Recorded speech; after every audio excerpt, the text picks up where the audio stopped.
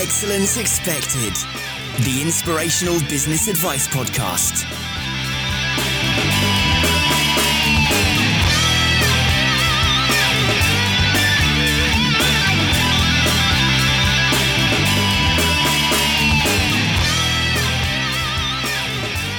Hey guys, welcome to another episode of Excellence Expected with me, Mark Asquith.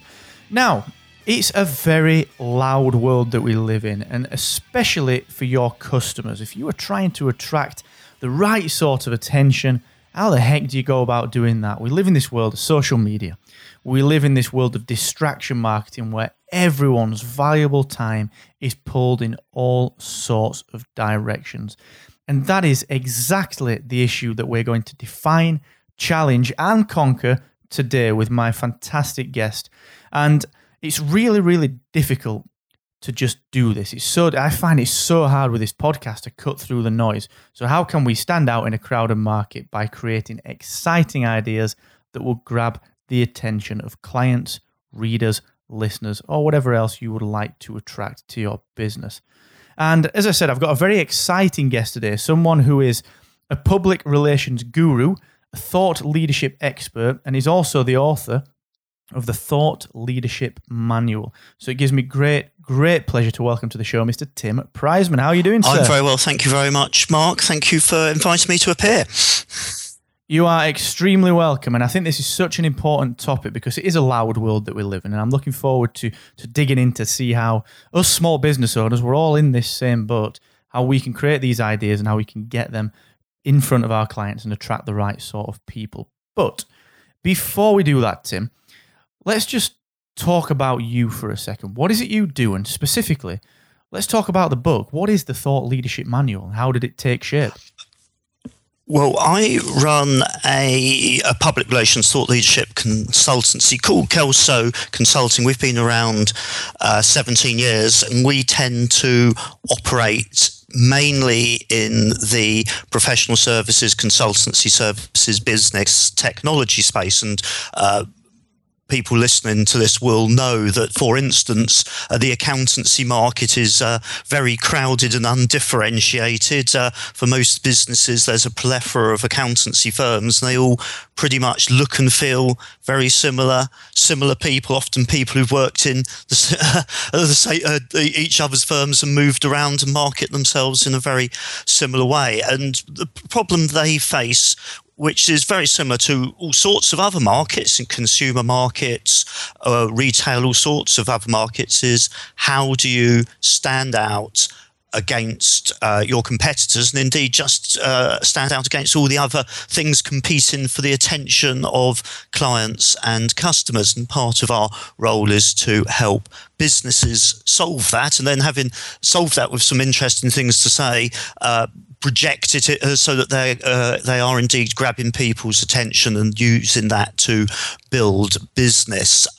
Now, a lot of this sort of activity, particularly where it involves research, but we're not necessarily going to dwell on research in this conversation, gets labelled thought leadership, which is a slightly jargony, in fact, perhaps terribly jargony, American term that's gained popularity in the past 12 to 15 years. Now, my background is I've been doing these sorts of campaigns with big and mid-sized firms since before the term thought leadership was around. They were called other things in those days. But whether you use the term thought leadership or go-to firm or recognised expert or, leading specialist or whatever the term it is, the term has some good value for it because it first of all, it has the word thought in it, which shows you do have to use a little bit of brain power in there. It's not something that you can delegate to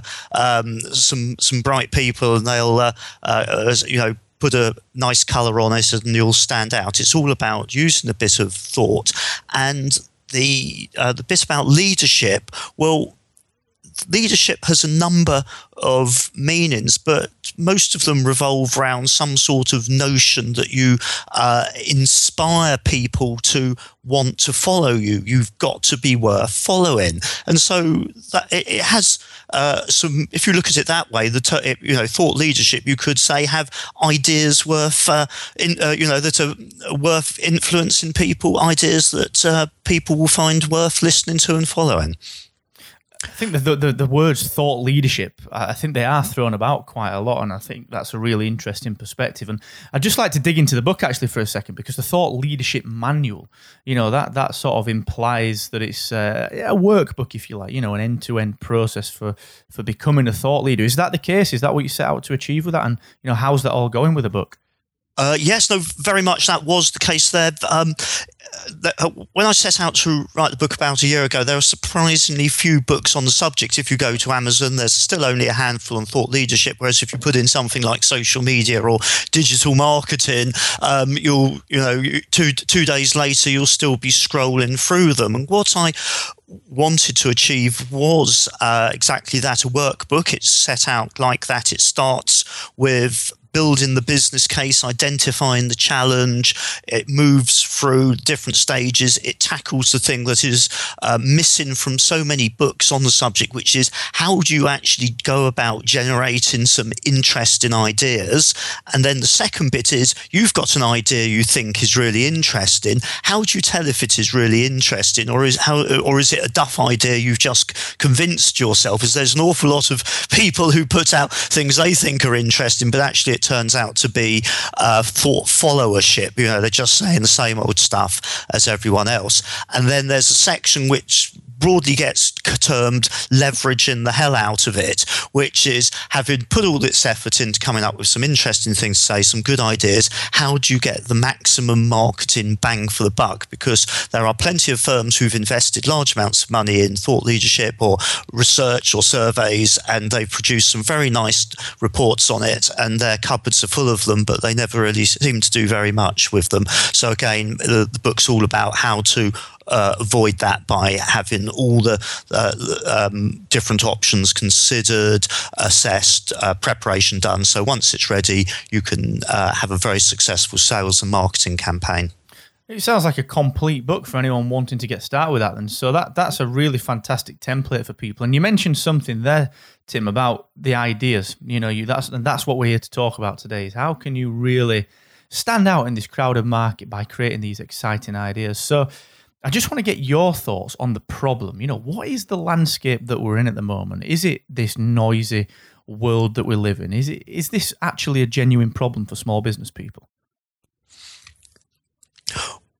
Well, it is a genuine problem, but it's not as new as people think. A really great example of thought leadership from the days gone by was The Wealth of Nations by the famous Scottish economist Adam Smith. In fact, he created the economics profession. He would have considered himself a moral philosopher, and his work is still quoted today. People use terms from it like the invisible hand. It's 350 years on, it's still a fantastic book. And how did he promote it? Well, he couldn't blog or things like that, so he set out on a European lecture tour, which if he was around today, he would be doing interviews such as this and blogging and tweeting on the subject instead. But if you look up on Wikipedia, there's a very interesting quote there from his printer. And in those days, the printer would have been a very highly paid, educated man, because it was very sophisticated. Well, not to say printers aren't nowadays, they may well be, but particularly in those days. And he complains about the short attention span of modern readers in it, and how anyone investing the time into Adam Smith's 4-tome book will be rewarded with a constant delight of good ideas. So short attention span of modern readers does sound like a Generation Y type description, but it was the complaint in Georgian England as well. Having said that, things have evolved. We now do have an environment where people read newspapers less and less. They access the media online. Often it's through things that are very transitory, like tweets. They duck and dive around. New technology means once upon a time it was very expensive to publish to people. Now it's free to publish to something that can be theoretically seen all around the world by most of the population. So there is this noisy environment, and you do have to achieve cut through.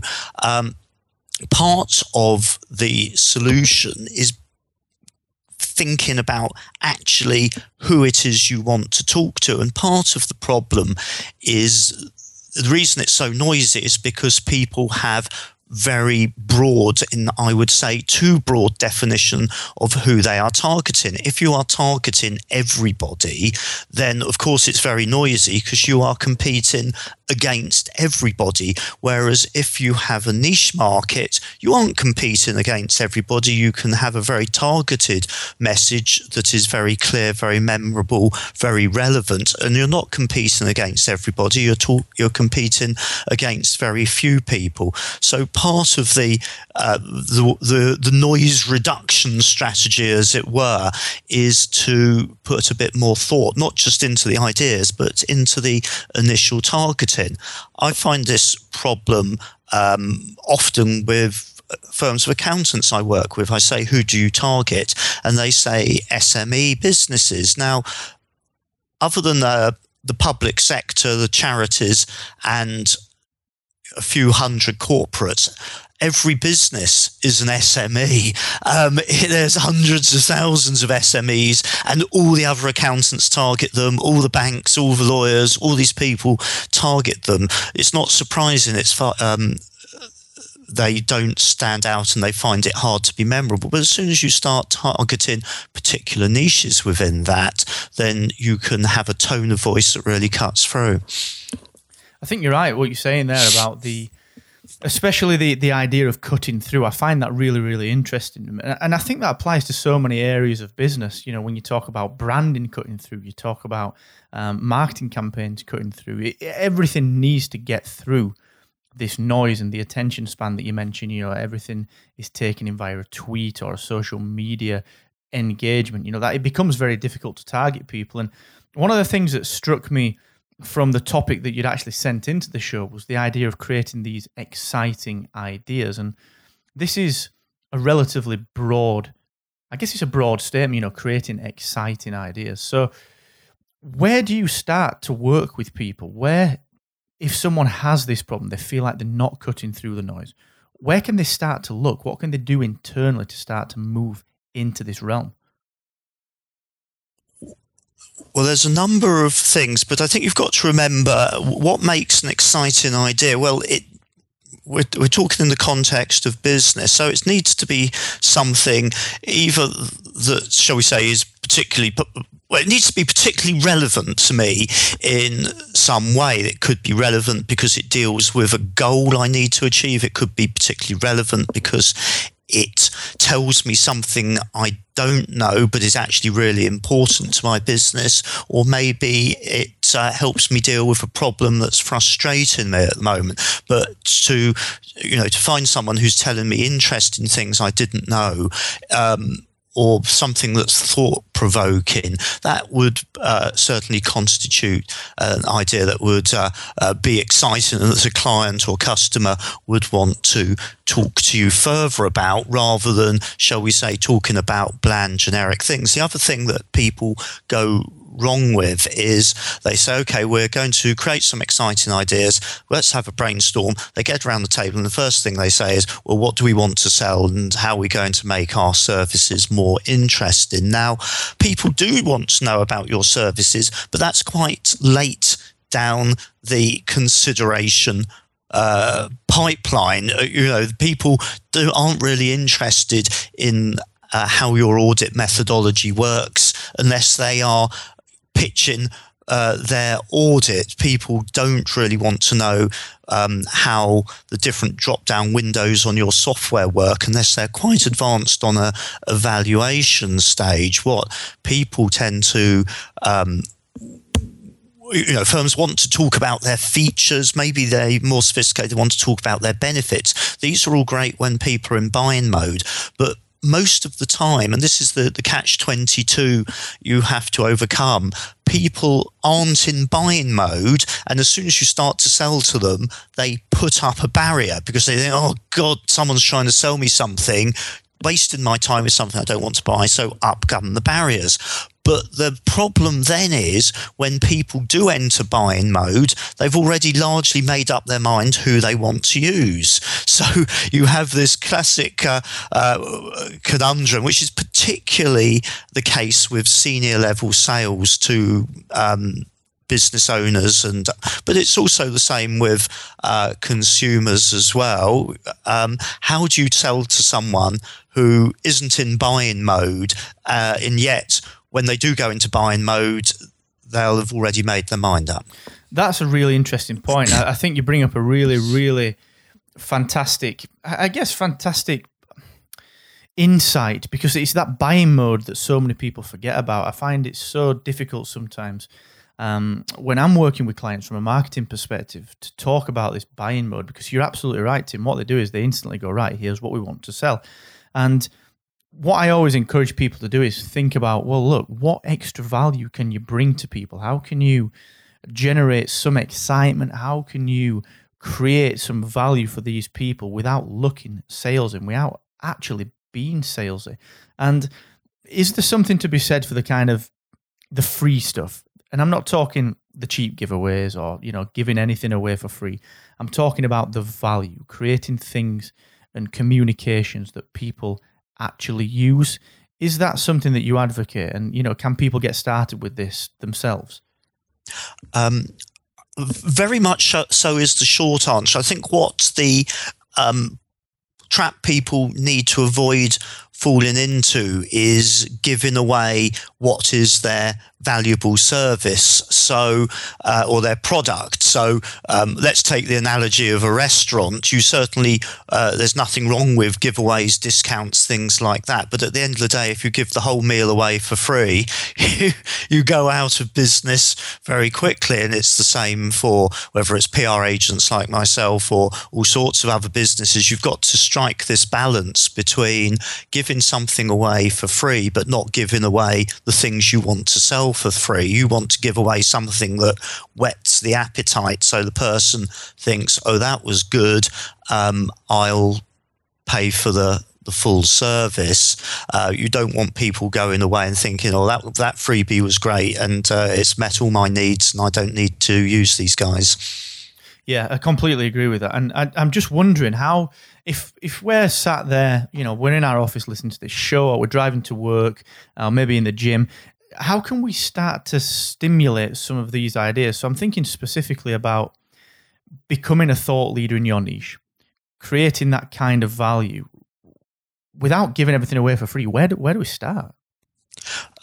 What I think people need to do, and again, with professional advisors, I'm often surprised by how little they know about their clients. They're excellent lawyers, they are excellent accountants, they probably very good bank managers, but as soon as you ask them about the challenges facing their clients, they don't really know, other than perhaps beyond a very narrow remit of the accountant will know the tax challenges and impending accounting standard changes, the lawyer will know about impending regulatory changes. But what they've got to do is take a step up and think much more commercially about, so what is the big challenge that my clients are facing?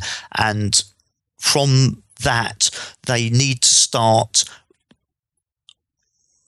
communicating in a way that's relevant to those challenges. So, for instance, if I pick up the phone to a company that exports at the moment, if I pick up the phone and say, "Do you want me to review your foreign exchange exposure?" they'll probably think, "Well, not really."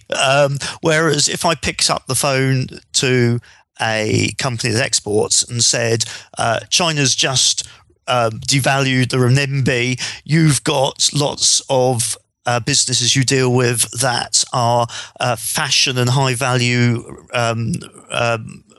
brands, they're going to be affected by it. It will probably have a knock-on effect on you. Would you like me to look into it?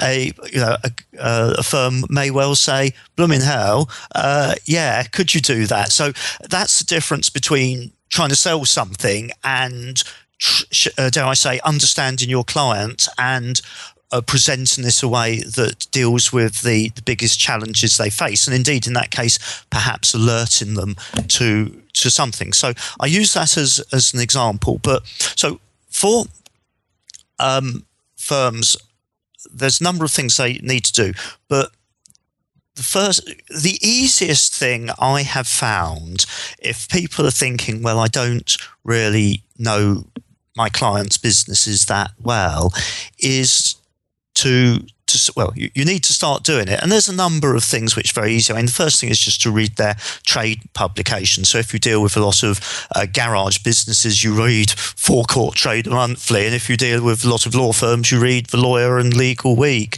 The second thing to do is simply ask your clients. Now, a lot of people recoil from this. They say, but my client would expect me to know that. Well, your client will expect you to know that only if you've told them this, whereas clearly most clients welcome people asking interested questions about their business and showing an interest. So all I'd say to people is just get on and do it and see what the reaction is. The third thing, and this is something that always works well. Now, to take a step back, if you had a multi-million-pound advertising budget and you'd employed someone like Saatchi & Saatchi to do a great big campaign for you, the first thing Saatchi & Saatchi would do is bring in a focus group of people and discuss ideas and get a lot of colour and depth from that sort of focus group, a focus group comprising, people who are the target market. Well, you can have a focus group as well. And the easiest way to have a focus group is to invite a few clients round for a discussion dinner or a discussion lunch. Again, a lot of people think, well, we can't do that because we're not the experts. You don't have to be the expert. You are hosting the lunch. You are not leading the lunch. They're not expecting you to get there and perform unless you say you are going to. You could invite someone to speak at it, but my experience of these things is if you do a good job of mixing people, they're all mature adults, they know how to have a conversation, and they get on and do it, and you can steer the conversation into the direction of big challenges their business faces. And if it's full of business owners, there's nothing business owners like more than talking about big challenges they face in the company of other business owners, and all your job is to sit back and take a mental note of it, and you're gaining some really, really good quality insights at the same time as positioning yourself as one of the gang. That's really interesting. I like the idea, particularly just distilling those 3 tips right down. I think there's something to be said for that immersion and becoming a valuable resource, a place to go for people that wouldn't necessarily come to you for that kind of reason. I like the idea of that positioning, and that truly is becoming the thought leader, isn't it? It's putting yourself in that position and allowing people to come to you through giving that value out. And everything that you suggested there, back to what we said about the value, giving the free stuff away, that's all free, but it's not what you are selling. Absolutely, and it's some of the cheapest form of marketing. If you hire a private room in a restaurant, depends whether you're in central London or somewhere a bit cheaper. If it's central London, you might pay up to, well, I can find a good restaurant for less than this, but you could quite easily be charged £100 a head. For outside of central London glamour locations, you can pay an awful lot less than that. You might pay £20-30 a head, and you've hosted a brilliant marketing thing. Everyone goes away having a great time. If you've got a good mix of clients and prospects there, the clients do a selling job to your prospects. Your clients, you're having conversations with them as often as not. When my clients do it, their clients say, "Oh, while you're here, I've got a job for you." So it's one of the cheapest and easiest forms of marketing. One of the big things that I always take away from things like that is the fact that it feels counterintuitive to do that. Like, we're all a little bit lazy. I would completely attest to me being way too lazy to think about that. And it's ridiculous because it's valuable. It's not that hard to do. And when I actually think about it, I know that it's the right thing to do. And, I've got great friends, people like Judy Robinett and Dory Clark, who completely advocate just being a connector. And what you're saying there, Tim, is just facilitate conversations. And actually, the business kind of knocks on your door, doesn't it?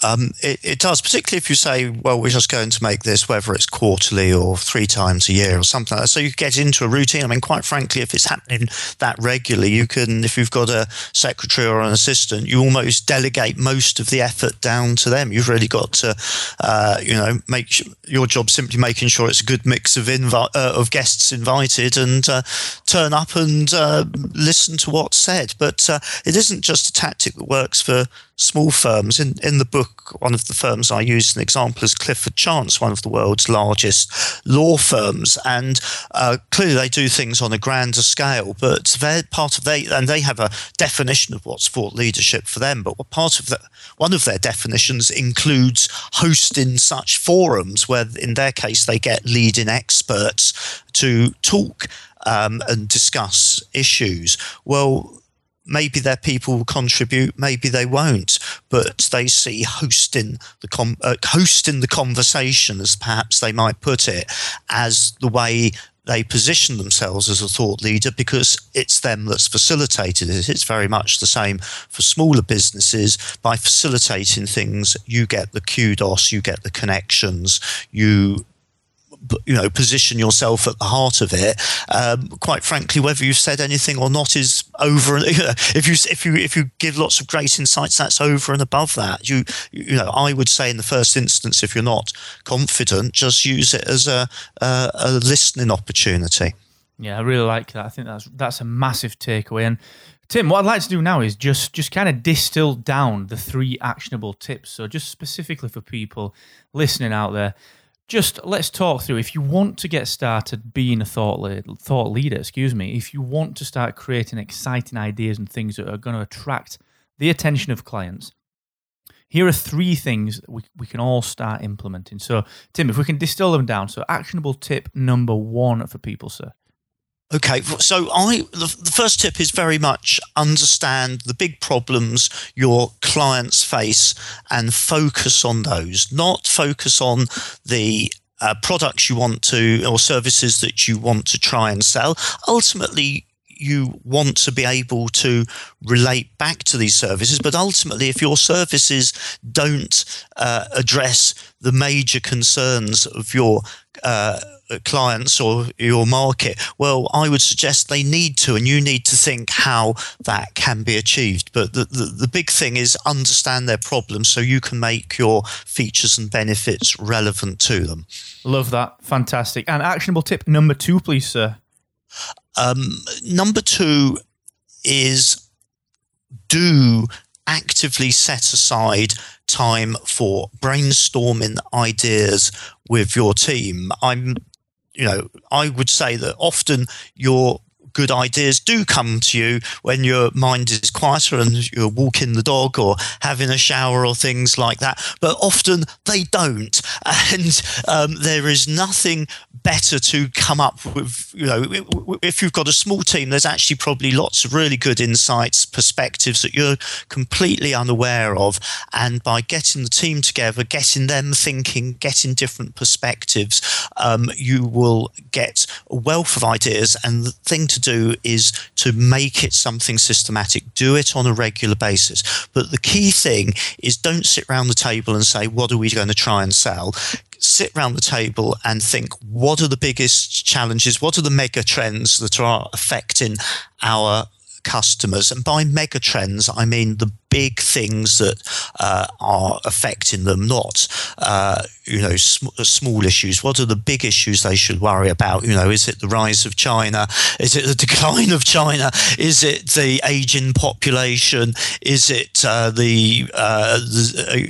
living in an economy where interest rates are likely to go up? What are the big challenges facing them? Perfect. Fantastic stuff. And the 3rd and final actionable tip, sir?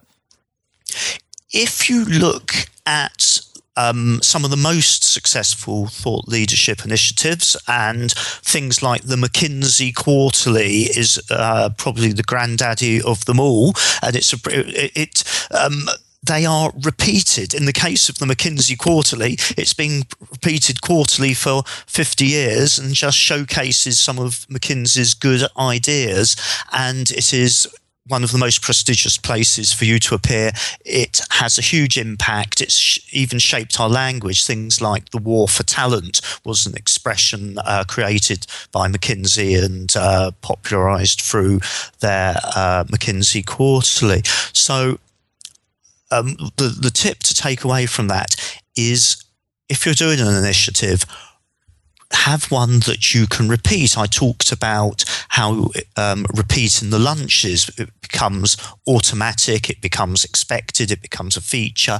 Quite frankly, it becomes much easier to do, and you can delegate it down. Whether it is organising an event, conducting research, whatever your particular initiative is, do it on a repeatable basis. I've worked with some big companies whose names you'd all recognise, and they have some very successful initiatives, but in other times people have organised an initiative and I've said to them, well, when are you going to do it again?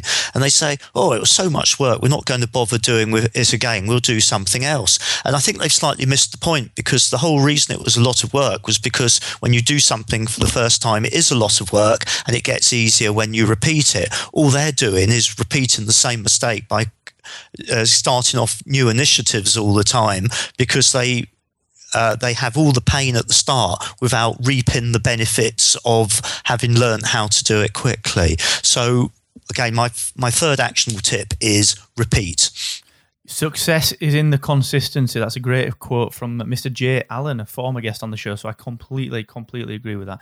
Tim, that has been so insightful. Thank you so much for that, and some fantastic actionable tips there at the end. And just before we wrap it up, where can people connect with you online, please, sir? My Kelso website is www.kelsopr.com, and you'll find me lurking on there. Otherwise, you can find me on Twitter at Tim Prizeman, Prizeman. So at Tim Prizeman or kelsopr.com. Super stuff. Thank you so much, Tim, for joining me today. And for you guys listening out there, I hope that's been insightful and valuable. But don't forget, everything that myself and Tim have spoken about will be available over on the show notes at excellence-expected.com. And whilst you're over there, don't forget you can pick up your free copy of the essential 14-day guide to cutting your working hours and increasing your impact. Thanks again for listening, folks. And don't forget, the more you expect from yourself, you know this, the more you will excel. Bye-bye.